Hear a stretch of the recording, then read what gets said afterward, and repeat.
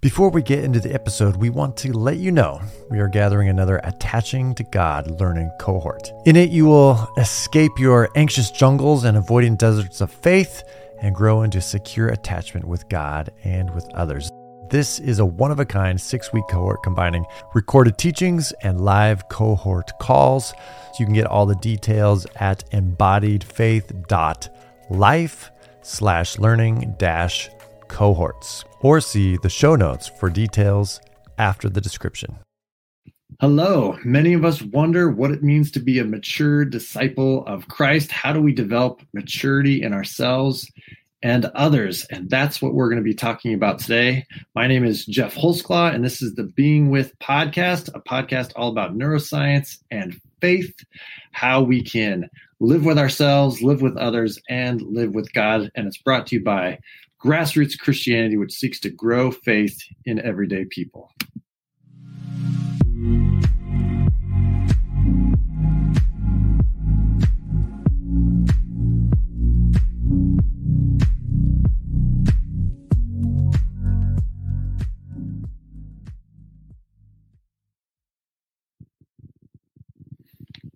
Today we're talking with Jim Wilder, and there he is. Welcome to the show, Jim. Jim is a clinical psychologist and a neurotheologian, which I want to ask you more about. I think that's so cool. He is he kind of started Life Model Works. He's an author, an international speaker who develops ways to apply brain science and Christian practices of discipleship to draw others into the life and the transformation of Christ. Thank you so much for being with us today. Looking forward to your time with you right here. Yeah.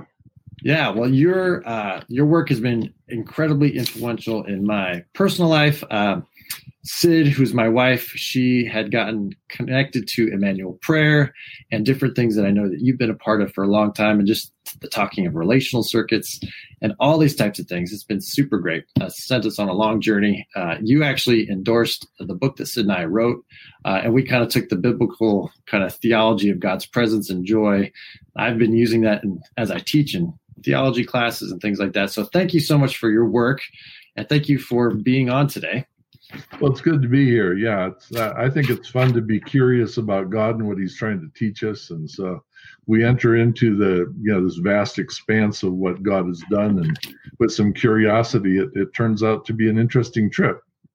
Well, that's kind of the lesson I think I've been learning from you for a long time, is that the ancient wisdom in the Bible seems to be now confirmed over and over again by the things people are learning in neuroscience, which is pretty neat.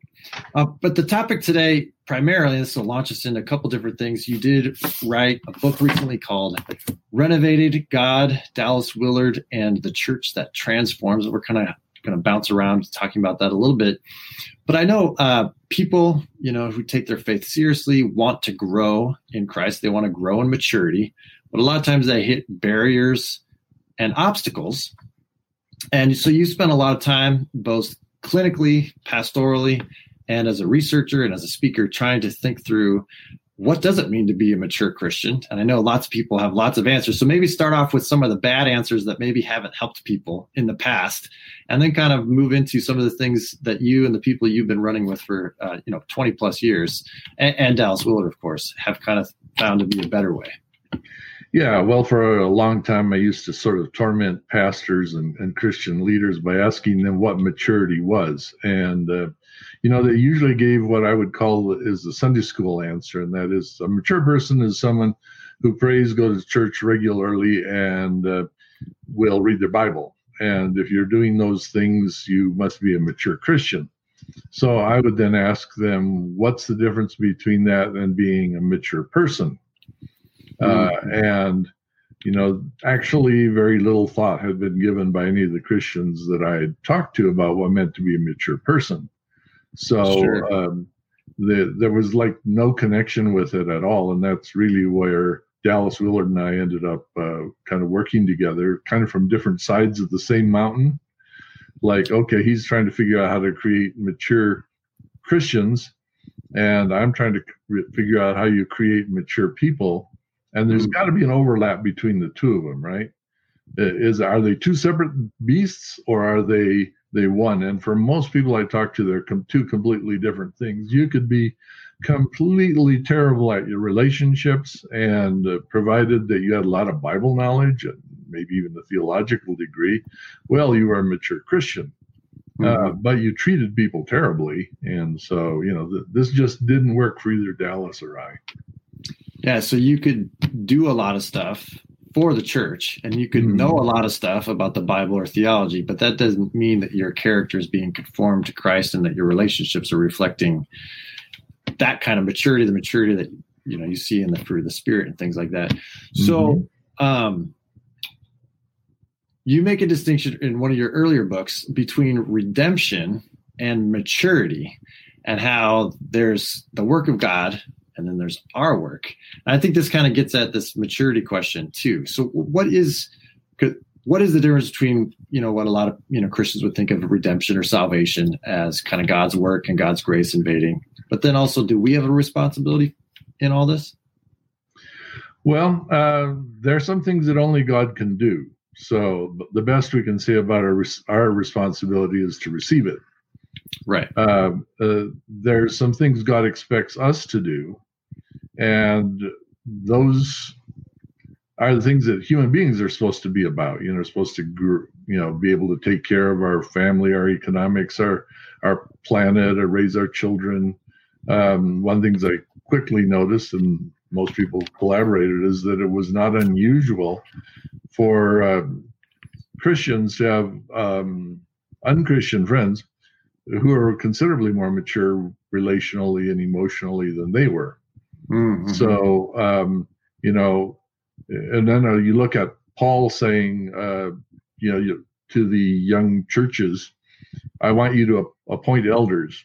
Now, these elders are supposed to be mature. They're supposed to raise their children in certain ways and be not given to drink and have a good reputation in the community. But you realize these people just became Christians in the last couple of years. Mm-hmm. Most of that maturing happened before they were Christians. And so you realize, no, there's something human we're supposed to be about that even a good pagan can do. And maybe what's expected from Christian is to take that and go farther, as opposed to ignore it and just try to be experts in spiritual knowledge. Right. And I think in the Western tradition of the church, we downplay the reality, our embodied, lived social reality, and we just want to talk about spiritual realities and things in the Bible. But so someone like me kind of came out of, a Bible Baptist, pretty conservative upbringing in California. Mm-hmm. And then, in my late teens, early college kind of years, I discovered Dallas Willard and Richard Foster and kind of the spiritual formation, which isn't just about tithing or serving at the church and knowing stuff. It's about practicing. What is prayer? What is fasting? What is meditating on the scripture? And these types of things. And I know for myself, that kind of bore good fruit for a while.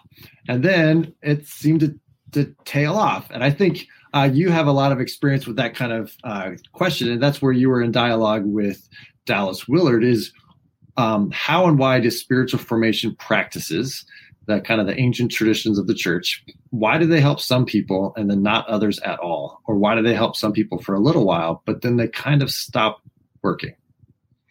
Yeah, that was the question we had going into it, because sometimes it was extremely fruitful, and sometimes it was fruitful for a while. And what we found was that people with a lot of trauma background, it didn't seem to work for at all. So this, we're trying to figure out what's going on. Why is it that some people really benefit so enormously? And that we basically decided then about 10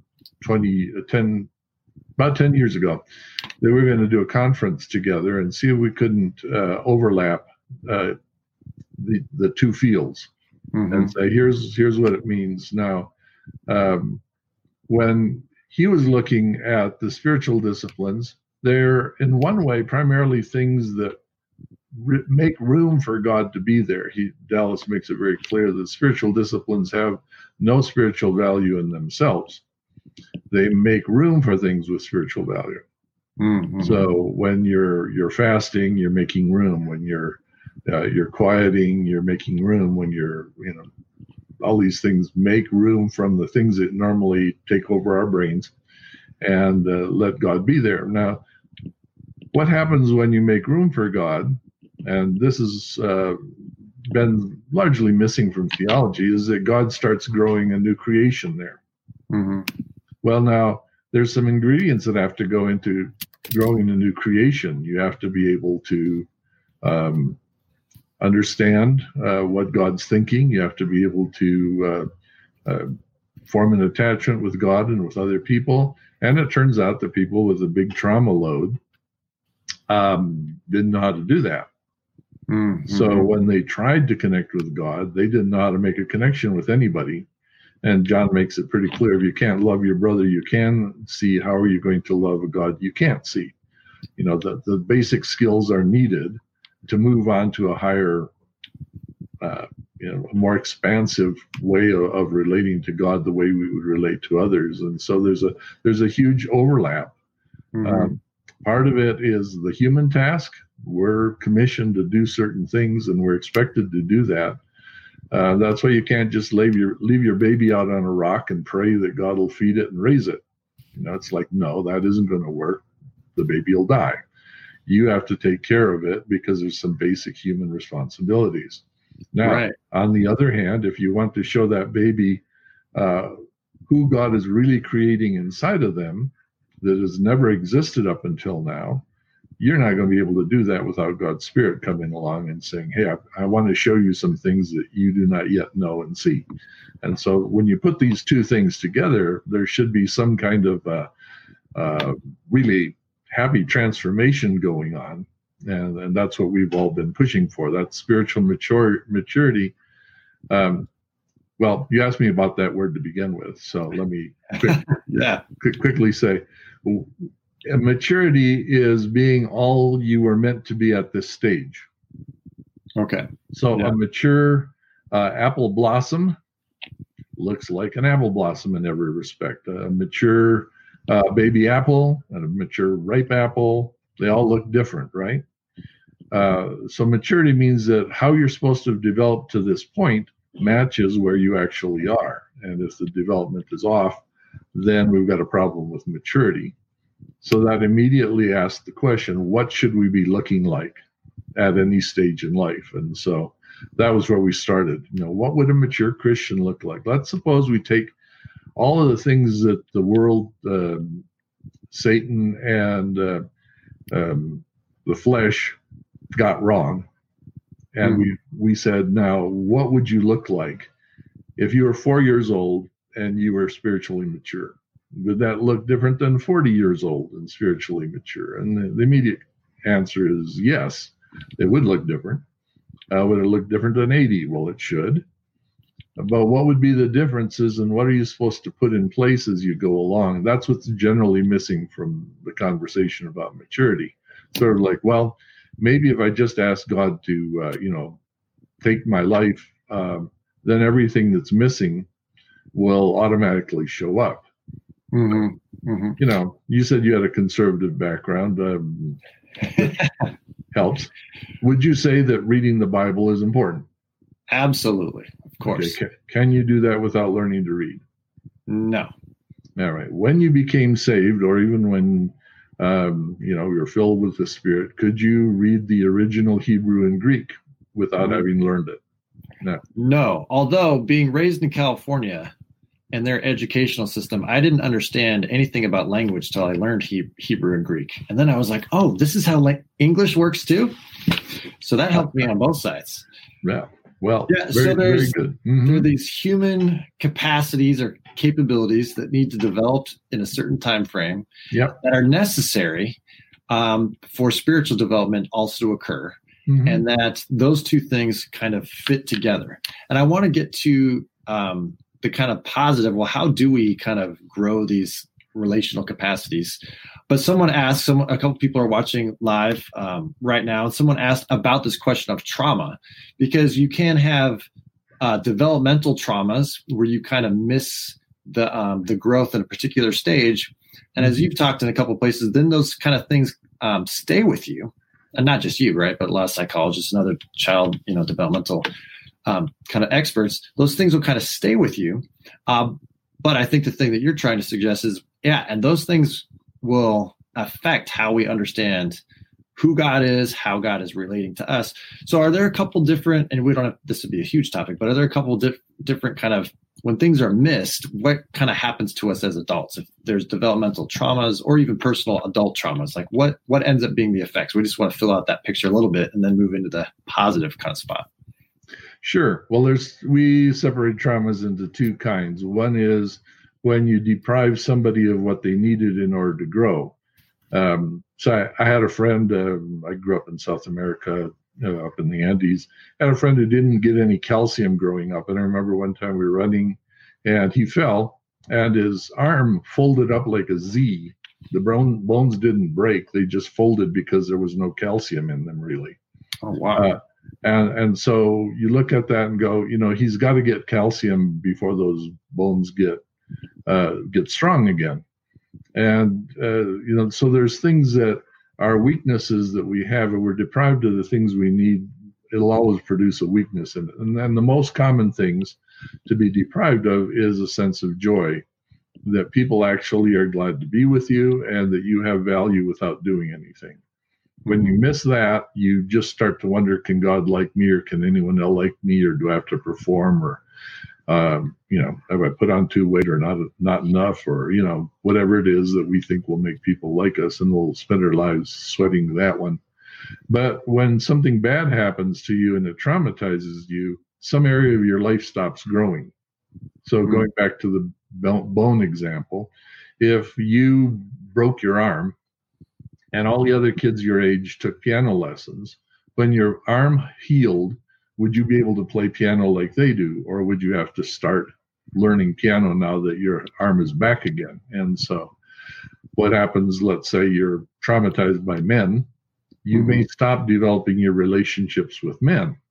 And then if trauma is later healed, your relational skill, how do I relate with and understand men and get along with them well, hasn't grown. You've got to start growing it later on in order to catch up.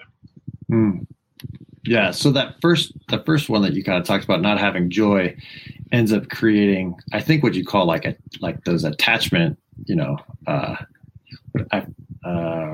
attachment pain. I think what you're talking about. Is that right? Yeah, so what are other kind of like the deep abiding attachment pains that people kind of bring with them throughout their life? Well, the kind of the two classic ones is that you feel lonely most of the time down inside. Like if you really knew who I was, you wouldn't like me. And the other one is a real sense that my performance is going to provide my worth. So I'm never secure with who I am. I always have to be doing something or looking better. It's this continual comparison with other people, hoping that I rate better so somebody will like me. And that's a very insecure way to live. Right. So you could have very successful people who still have that attachment wound that kind of affects everything. You could have, so these things they're not just, the people that are down and out, these affect all sorts of different people. Yeah. Some high performers are definitely on that profile. And I think, so speaking of high performers, and I don't know if I'm a high performer, but I'm more on the achievement side, finding my worth in my performance. And I think that's where spiritual kind of practices can come in, is that it's like, oh, it's a new thing to do. Like, so instead of just reading my Bible and having a devotional time and praying, like what I need to do is pray the hours or, fast, all these types of things. It's something I can achieve at, which might have some short-term growth, but then that thing within me, that inner drive, that attachment wound or a pain or the developmental stage that I missed, kind of still comes back and gets me. So you've noticed this in your clinical practice as well as kind of other people, leaders you've been talking to. And so I know you affirm the necessity of spiritual disciplines, but you've also kind of been working with people like Chris Kersey and others to develop like relational exercises. Now, what is the purpose of developing things like relational exercises for us? Like, what does it do to our brains and to our our life. Yeah, they're a little bit like calisthenics preparing you for sports. There's certain things you have to be able to do fast enough in order to be able to do it in real time. And our objective with God is always to live in connection with God in real time. So if the only way we can connect with God is go away for 3 days in the mountains of solitude by ourselves, which, by the way, is better than not doing it at all. Mm-hmm. But if that's the only place you can connect with God, when you're in the subway or in the fight with your spouse or something like that, how are you going to do it then, which is when we really need it? So these calisthenics, you might say, are the relational skills. How do we get my mind to be able to rapidly answer the question, what is God thinking right now? And what is it like me to do when I'm doing, the Ephesians 2:10, the good works that God prepared ahead of time for us to walk in them. That if we're not well trained, it'll take us a good time of cooling down, going away, trying to figure it all out. And but we want to live in real time. So these skills basically help us with that, because the brain has to learn how to do that. Has to learn to recognize God's voice compared to all the other noise that runs through your head. Which thought came from God and which one didn't? Well, if you're not paying attention, if you haven't learned, now the spiritual disciplines will make some room for that to happen. Because if you're always on your cell phone, you'll never learn, right? Mm-hmm. Yeah, absolutely. Make some room, but then in that room, what's going to grow? This is the two things that we keep trying to put together. Learn some relational skills, learn to start to build up a library. I had a very interesting counselor that I was a supervisor for many years. And she said, the first year I was doing counseling, God told me what to do and what to say, and I had no idea what I was doing or saying, but God got good results. The second year, she said, God didn't tell me all those things anymore. He expected me to know them. Mm-hmm. Now he was showing me some new things, but we're actually learning beings, and so we accumulate, and as we learn, we actually get faster and able to do things under more and more difficult conditions. That's what maturity is tested by. Can I still be the same person with the same relationship with God and others when the pressure gets on me? Mm-hmm. Right. And so when we talk about like disciplines or exercises, I think of either learning music or practicing a sport. So when you're learning an instrument, you learn the scales, you learn other music. But then, growing up, I played the trumpet, and there'd be these competitions, and then there'd be sight reading competitions where the music would just be placed in front of you. And learning other music really well, which is imitating and learning from others, as well as learning the basics of your instrument and multiple scales. It helps you in the moment know how to play that music sight read. And the same thing with sports is you practice, you exercise physically, but you also practice with other team members. Maybe you're practicing plays depending on the sport, but you're learning the basics so that when you're in the game, you can make in-person kind of decisions. So you're talking about living in real time or doing things rapidly, but there is something happening in our brains. And so you've been talking about a little bit about fast track or slow track in some of your books. Some people talk about right brain, left brain. I know there's like a lot of real technical questions about those things, but could you talk about those different speeds? Like our minds do work at different speeds. And so the goal is to move from one speed, which is kind of slow, where I say something and then I regret it, to the fast speed where, I kind of only say what I mean to say. Could you fill that out a little bit? Yeah, this is, to me, what really made the big difference, and probably the main point in the book that I was writing about with Dallas Willard, and that is that your identity, which includes your spontaneous responses to things, develops in the fast track of your brain that runs faster than conscious thought, and it develops in response to joy, the people that are glad to be with me and form an attachment with me. It's like there's a firewall in your brain. My identity is behind that firewall, and if you're not one of my people, you can't change who I am. Mm-hmm. So we have to have this attachment going, and then the attachment basically helps me develop a sense of what you're thinking without you having to say it. so we can actually think together. That's how children learn languages. That's how they learn to become human. They grow up looking at these beings that don't make a whole lot of sense to them and going, they must be thinking something. What is it? I can think that too, right? Yeah. And, yeah. And that's why, your children will often look at parents and go like, don't you two get each other? Like the children can understand why both sides with their parents fighting, and don't get it why the parents don't, understand one another, because it's like, well, no, I know what's going on in their minds. Can't you get it right there? Mm-hmm. And one of the reasons why children are often much more mystified about divorces than their parents were.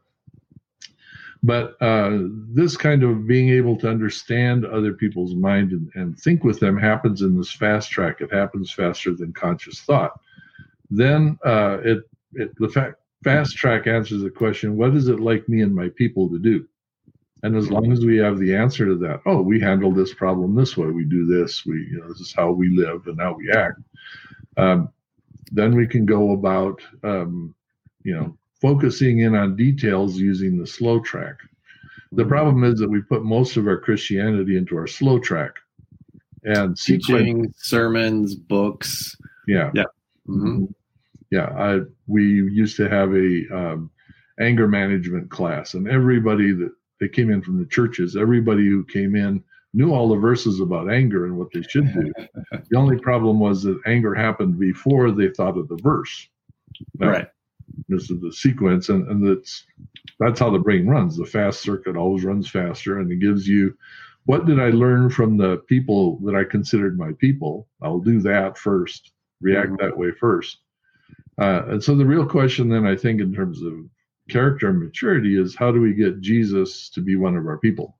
Mm-hmm. How do we form a strong enough attachment to him that being who he would be and who he would like and what he brings joy about us with him is our first response. And then our conscious mind can think about that, reflect on it later. And that's again, the problem with the spiritual disciplines, that they all run at conscious speed. Mm-hmm. Now, the reason that's important, though, is that all of our strategies that run at conscious speed. Mm-hmm. So if we want a strategy to get God into our lives, we're going to have some conscious speed process that's too slow to really change our character, but let God in and make room for it. Now, if our conscious speed strategy is actually a bad one, it won't actually help us.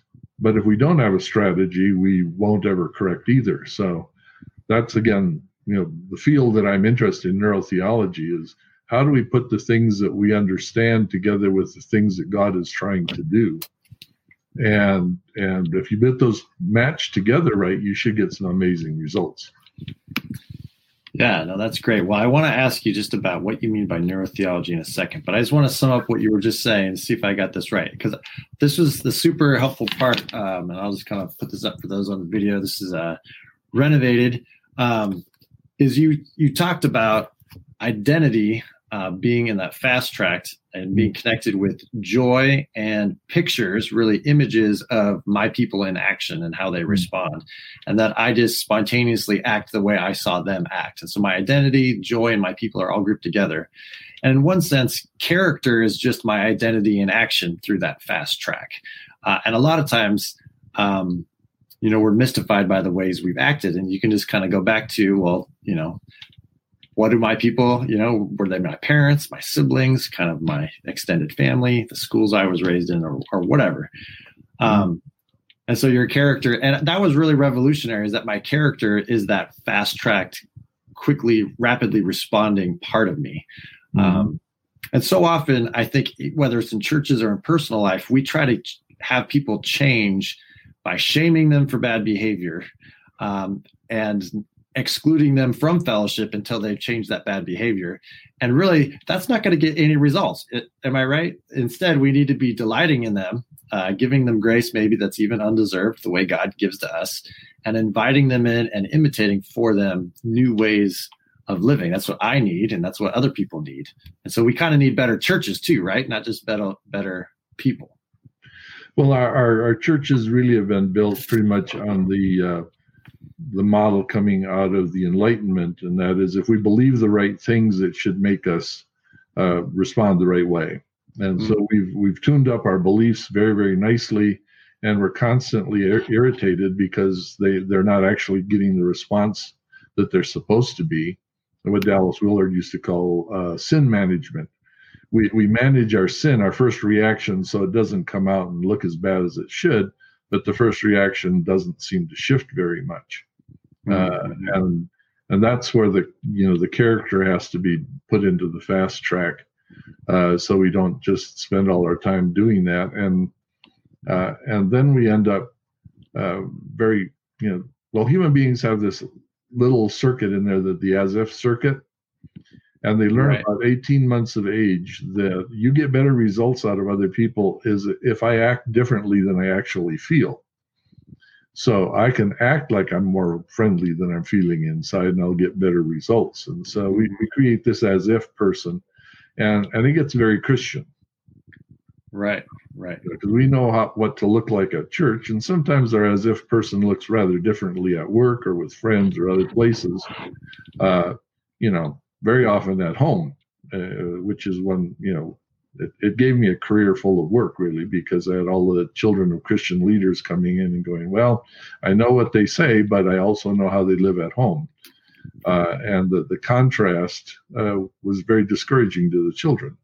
Mm-hmm. So, and it wasn't that their parents didn't know their scripture, weren't great leaders, on all of that. The whole thing was their strategies didn't put their Christianity in an attachment frame. They were not really connecting with God at that level.